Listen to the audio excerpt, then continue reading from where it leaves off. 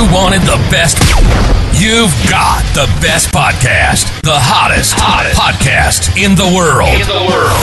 The Chris Voss Show. The preeminent podcast with guests so smart you may experience serious brain bleed. The CEOs, authors, thought leaders, visionaries, and motivators.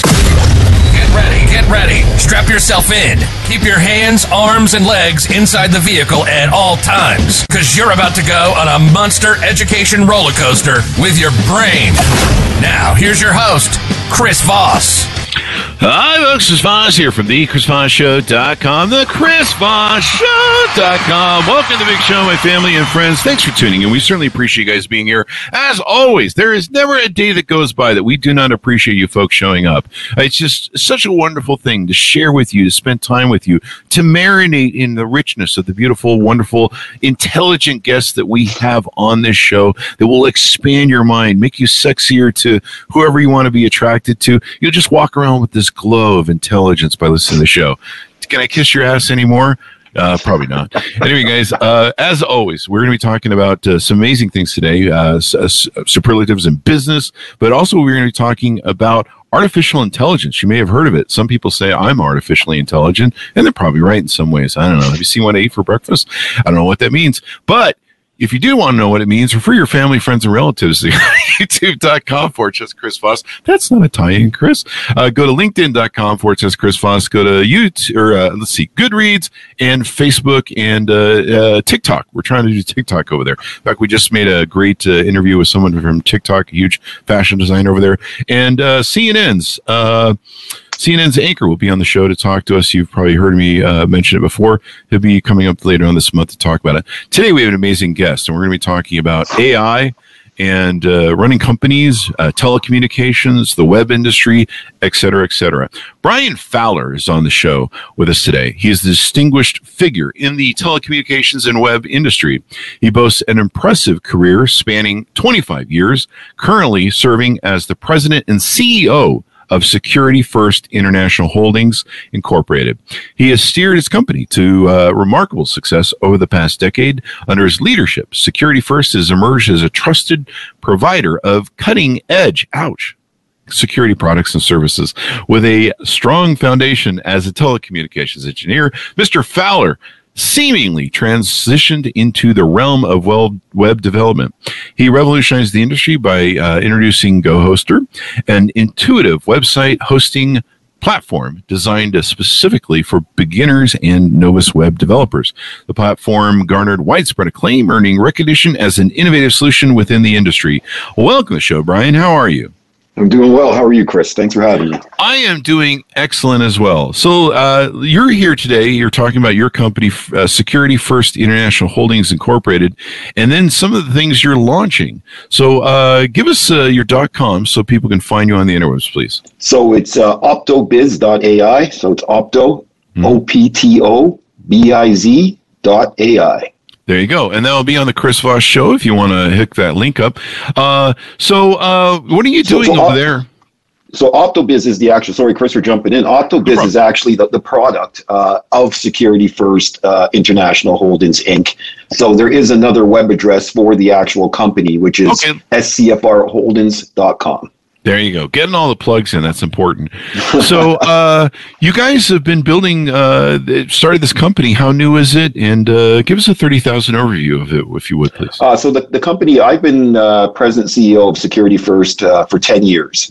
We just recently launched the OptoBiz AI product last week, which is where the focus has been for the last about 8 to 10 months. We've been focused on that particular vertical of technology. There you go. So what made you want to move into this space? Like, what was the proponent that made you decide that this is the thing you want to take and do?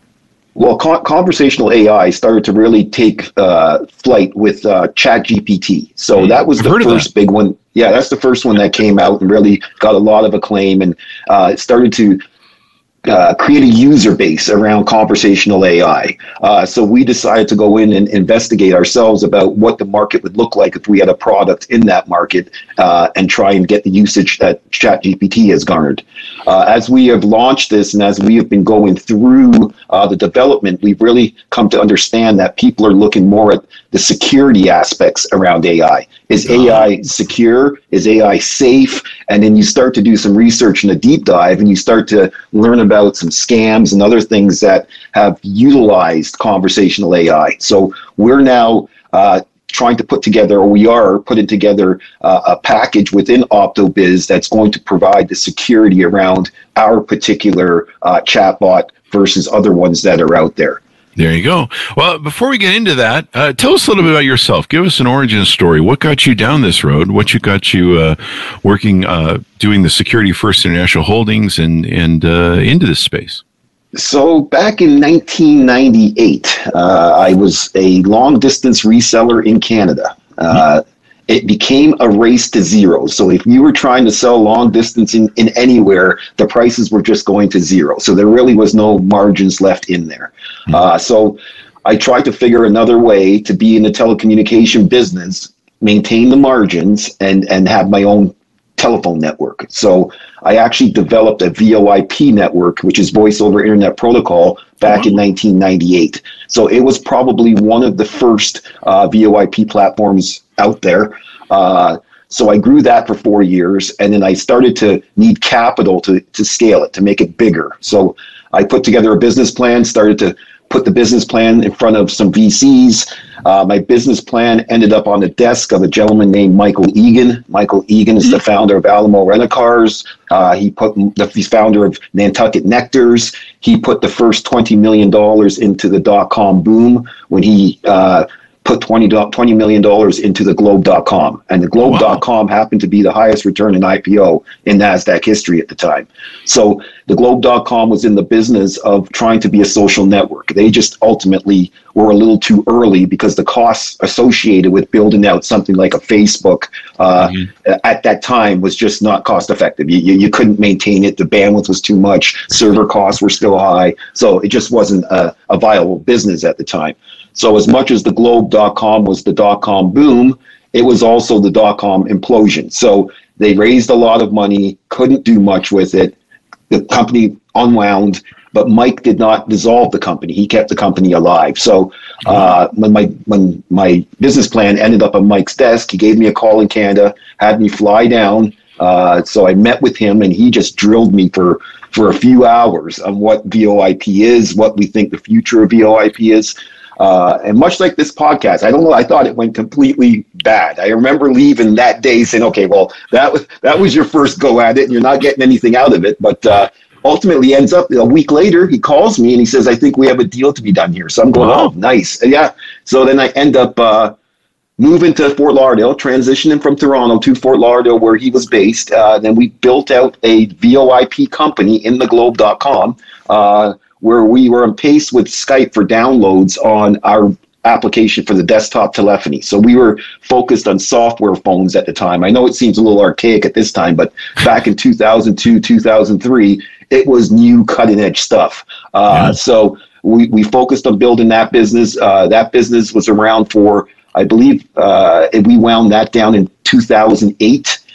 So at that point, I learned a lot from those years. We went through a lot of different permutations, a lot of different technologies. Mike always wanted to be on the forefront of all technology. So as the CTO of the company, he had me out evaluating every different tech vertical as the phone network was doing its thing, because he saw that there was going to be a point where we would have to pivot and transition into another technology, which ultimately we did. We became a registrar of domain names.travel. So the company did actually find another niche in tech and in web that it transitioned to.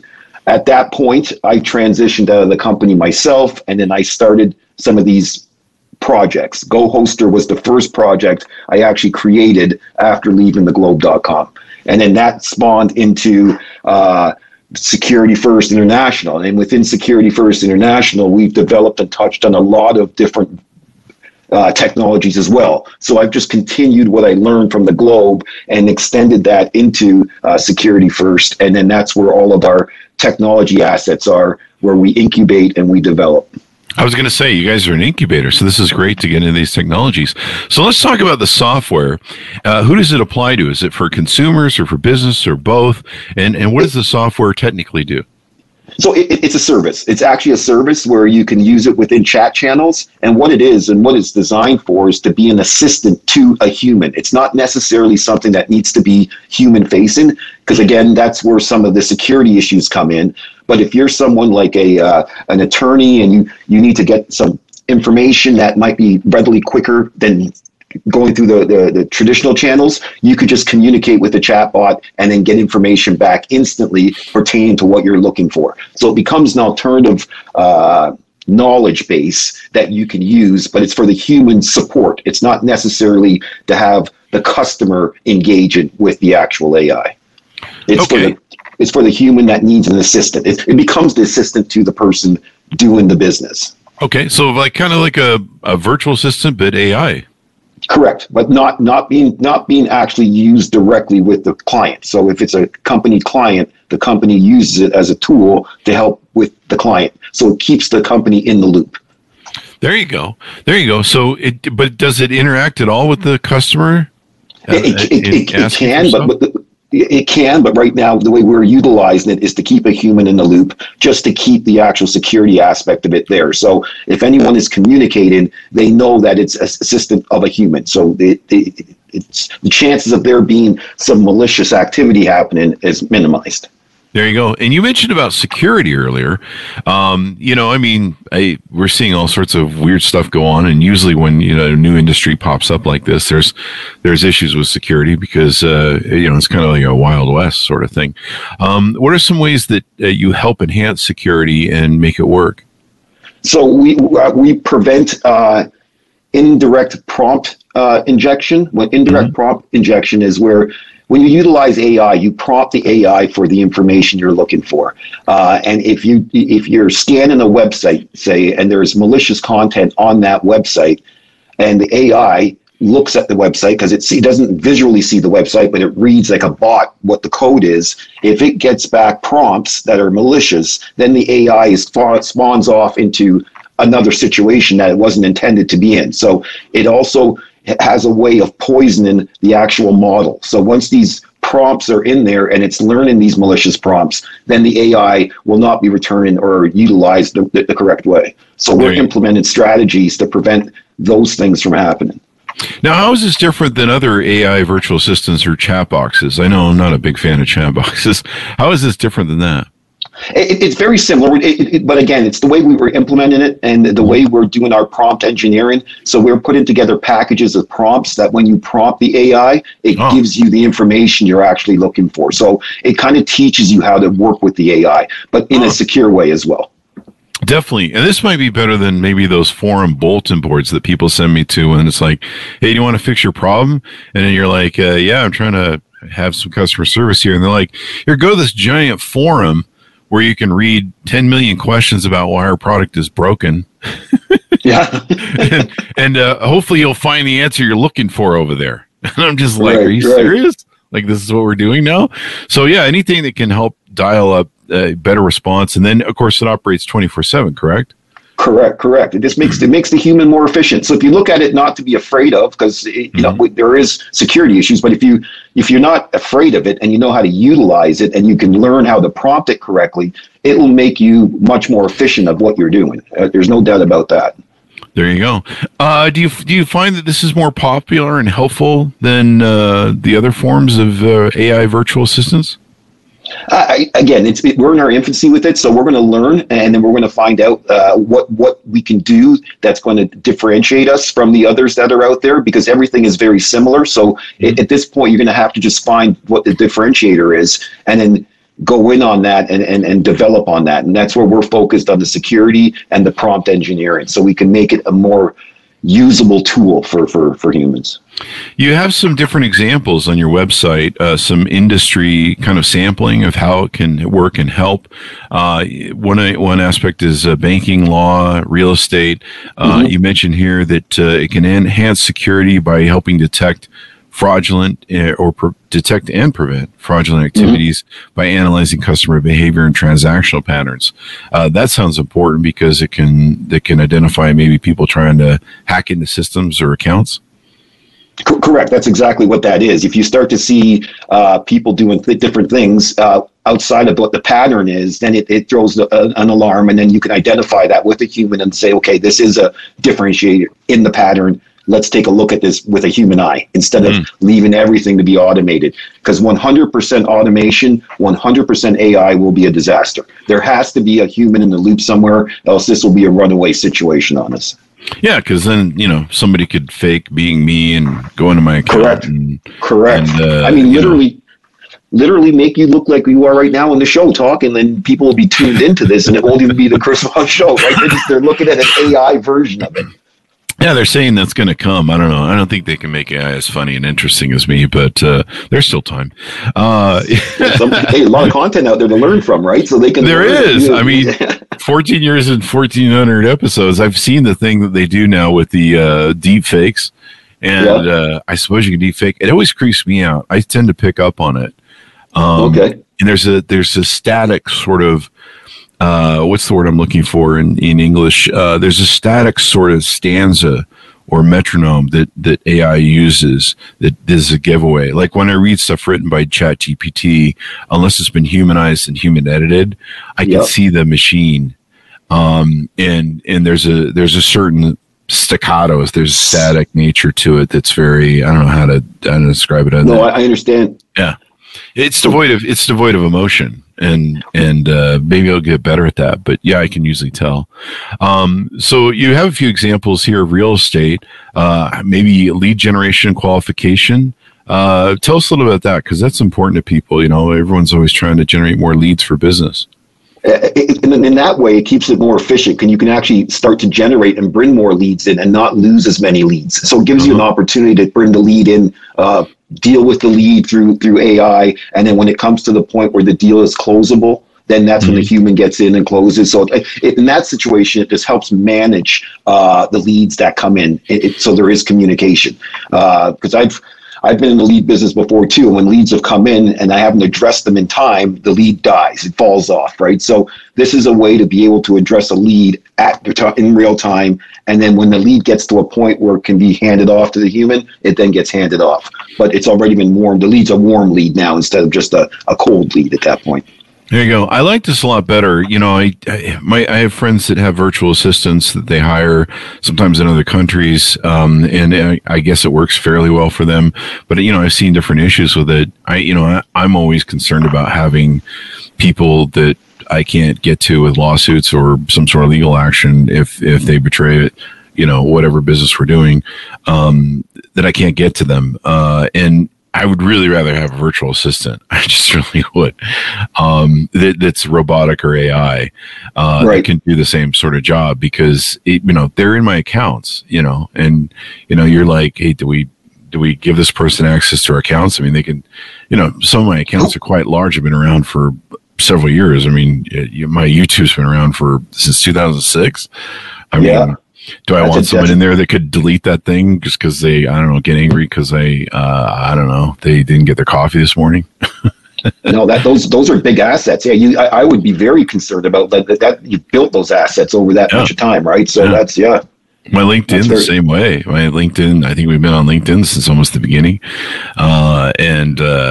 We have a giant group over there, 130,000 people. We have, I think I'm maxed out on everybody who can follow me. I think we have 60,000 following total over there.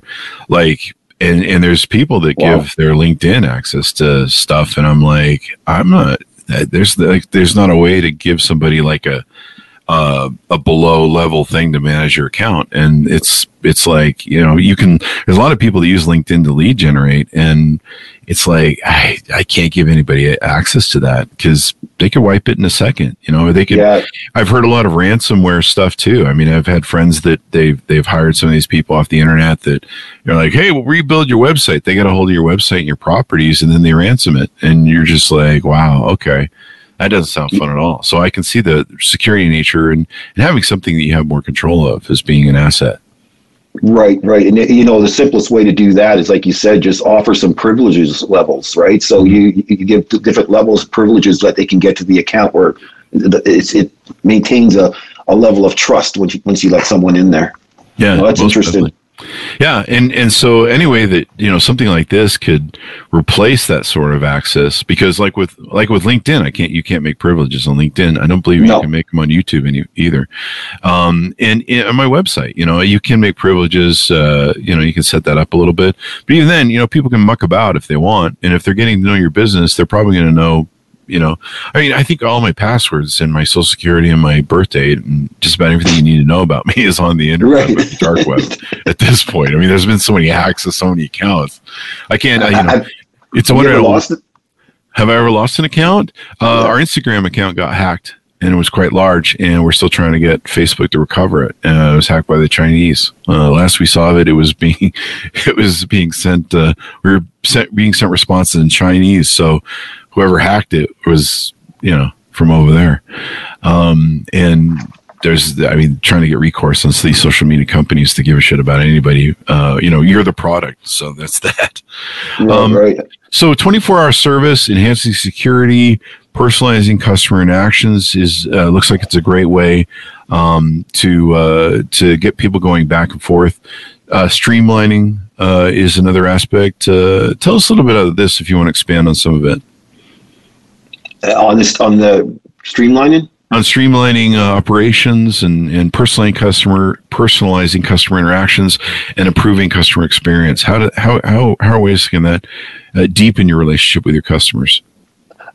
Again, because I think you're more efficient with them. So if they have an inquiry or something that they need to have resolved in a manner that's quick, I think this gives access to that. It allows the employee to be able to handle the inquiry in a manner that, like you said, more humane. So they utilize the actual AI, get the information, and then relay that information in a more human-like manner. But it's more efficient for them to deliver the information because they get the information faster. So it's a resource to be able to handle inquiries and streamline how, say, a customer service would work. There you go. What's your vision of what this might become? Are you kind of building out and let the customer help you shape it? I know, Twitter was that way. Twitter pretty much, there's just three idiots running in a clown car. And the world showed Twitter how to operate. Is that not to say you guys are idiots? Certainly, I don't think anybody could replace BizJack and who's the other third one. But basically, it's just an example of how customers told them how to shape the business. Do you have a vision for what it may become, or are you? There's going to be a lot of that. We're going to be analyzing the actual industry. We're going to be analyzing what others are doing, and we're going to be learning. And the customer base, the businesses that we engage and get feedback from, that will definitely go into how we evolve what we're doing and how we are going to differentiate ourselves in the space. So we will definitely be learning where there's impediments or where there's growth, and then we will design and build to either one that fits where we're at with where the development of where we are at the time. There you go. With your guys' company, where you guys are doing incubators, do you guys have other projects you're working on, or are you all in on this one? So we just went all in on AI. We've done some stuff in crypto. We've done some stuff in virtual reality. We've done some stuff in augmented reality. So all of those emerging techs, we've done some development in. So that's we have a little bit of a war chest there that if we see an opportunity where we can accelerate some of these techs, we would definitely do that with a team. It's definitely going to make a new world, I think, with artificial intelligence. It's been amazing to me. I can't remember the numbers, but to see the escalation and adoption of ChatGPT is kind of this lead that kind of emerged. To see the adoption of that in numbers of users compared to just about anything else in the tech space for new user adoption is just extraordinary. And I think this is a real revolution for what the future holds for artificial intelligence. What are some of your thoughts on the big overall vision of it? I think it's coming. I think it's going to be here. That's why we're focused on the security side of it, because in anything new, you don't quite know what it can be used for, right? So back in the early days of the internet, we put up a website that got hacked, like you said, like very quickly. There was denial of service attacks. There's a lot of different things we're going to have to learn about before we can say, okay, now it's the mainstream. It's also almost mainstream, but now we have to find out what some of the issues are. So it can be actually something that it lives a lot longer than just a fad, right? So it actually turns into something that can be used in a manner that's productive. There you go. And a lot of people right now are kind of frightened of new jobs. I think there's a term for it I heard the other day. They're frightened as to new technology, and this has been going on for a million years. I forget it originates. There's a term that originates from it. It's actually a group of people who were afraid of new sort of industry and farming. The nanonites?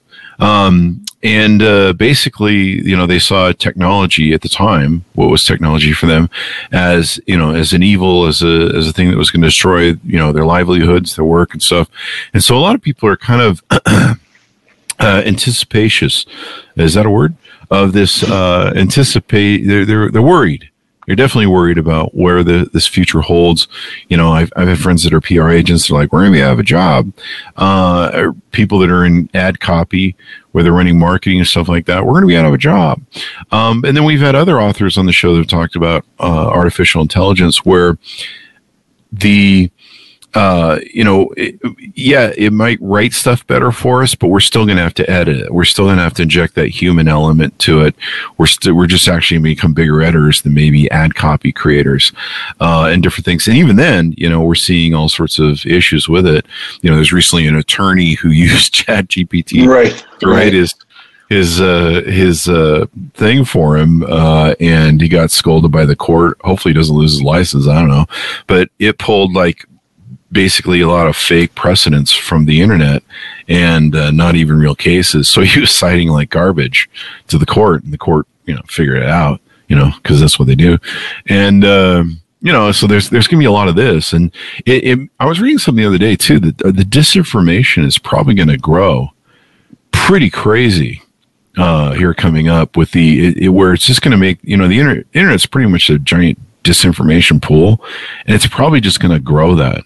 I don't know. Any thoughts on any of that? No, agreed. The data sets are going to have information in there that's not even qualified information. I agree. The internet, garbage in, garbage out, right? So whatever is being put in there, an AI is using as its data set to learn from, that's what it's going to regurgitate. That's what's going to come back. So that's where, in the case of the lawyer, that was a little negligent in his behalf, right? So if you actually do use the tool for what it is, it would have made him efficient if he just would have went over the copy and taken care of what was wrong. But instead of actually using it for what it's there for, he wanted to utilize it as just removing himself, where, I don't have to do any work anymore. Just like people are saying, I'm out of a job. He's saying, I don't have to do any work anymore. I just hit ChatGPT, my job's done. And he's like a happy hour at that point, right? So it's interesting how people don't realize how to actually use it as a tool versus something to either replace themselves or,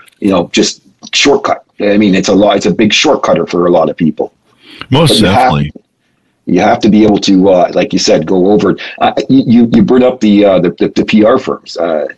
Having ChatGPT actually write you, or our AI write you a press release is pretty straightforward. I mean, we have the prompt packs that we've engineered that brings back pretty good press releases. So in the state of conversational AI, it's how you form the prompts. You could come up with a series of prompts and feed it to ChatGPT, and we're in the same industry, and you'll get back something different than if I came up with a series of prompts and brought the data back. So it's all about how you actually engineer the prompt to get the information that's accurate and right. If you're very generalized with the prompt, you're going to get garbage. But if you can actually drill down on the prompt and put the right information in, you'll get more accurate information out of that. Yeah. I mean, the internet's full of all sorts of disinformation between conspiracy theories, I mean, the last thing you want to do is, have something where you're telling your customers, I don't know, the world is flat, which is not true. As everyone knows, it's square. It's not round. It's not flat. It's square. I mean, you know what? I'm going to do that right now. I'm going to ask the AI. Let's have a little test if you don't mind. Yeah. I haven't asked it that. The Earth is square, and aliens aren't blue. They're green. Everyone knows that. Hold on one sec. And pick your conspiracy. Gravity isn't real either. So there's that. Neither is plus. I should make a prompt pact around that. Yeah, there you go. So the response is no, the world is not flat. There you go. What about square? What about square? It's square. Everyone knows that. Everyone knows that. I've seen that from space. I don't know. They basically photoshopped it in space. Anyway, I'm just having fun here. So anything more we need to know about what you guys are doing there at your company? Right now we're focused on that, and we are a public company. So once AI starts to form a little bit more, we might go into the acquisitions of other AI companies. So that's kind of what we're trying to get done right now within AI, is that we can develop our own product, launch our own product, and then once we start to get some traction with our product, use the company to acquire other AI projects and then become an incubator and a holdings of AI tech. There you go. There you go. So this would be pretty interesting. Do you take pitches if somebody has some pitches for your incubator, maybe?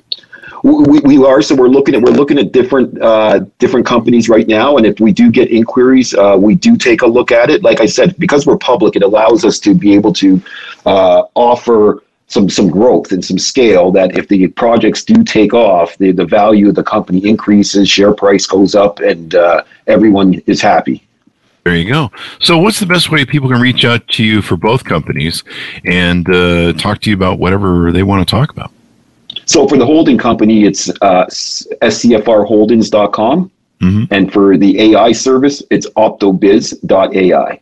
There you go. There you go. And the company is Security First International Holdings, Inc. The ticker is SCFR. There you go. Well, this should be really interesting to see how this pans out and everything goes on. Thank you very much for coming on the show. Very insightful and talking about the future of artificial intelligence. Excellent. Thanks for having me, Chris. There you go. Thanks, Brian. Thanks, Miles, for tuning in. Go to goodreads.com/Chris Voss, youtube.com/Chris Voss, linkedin.com/Chris Voss. Subscribe to the LinkedIn newsletter over there, the big LinkedIn group. Also go to see us on TikTok. We're trying to be cool over there. Chris Voss 1 and the Chris Voss Show podcast on TikTok. We're old. I don't know if they're going to get us, but we're trying. Thanks for tuning in. Be good to each other. Stay safe. We'll see you guys next time.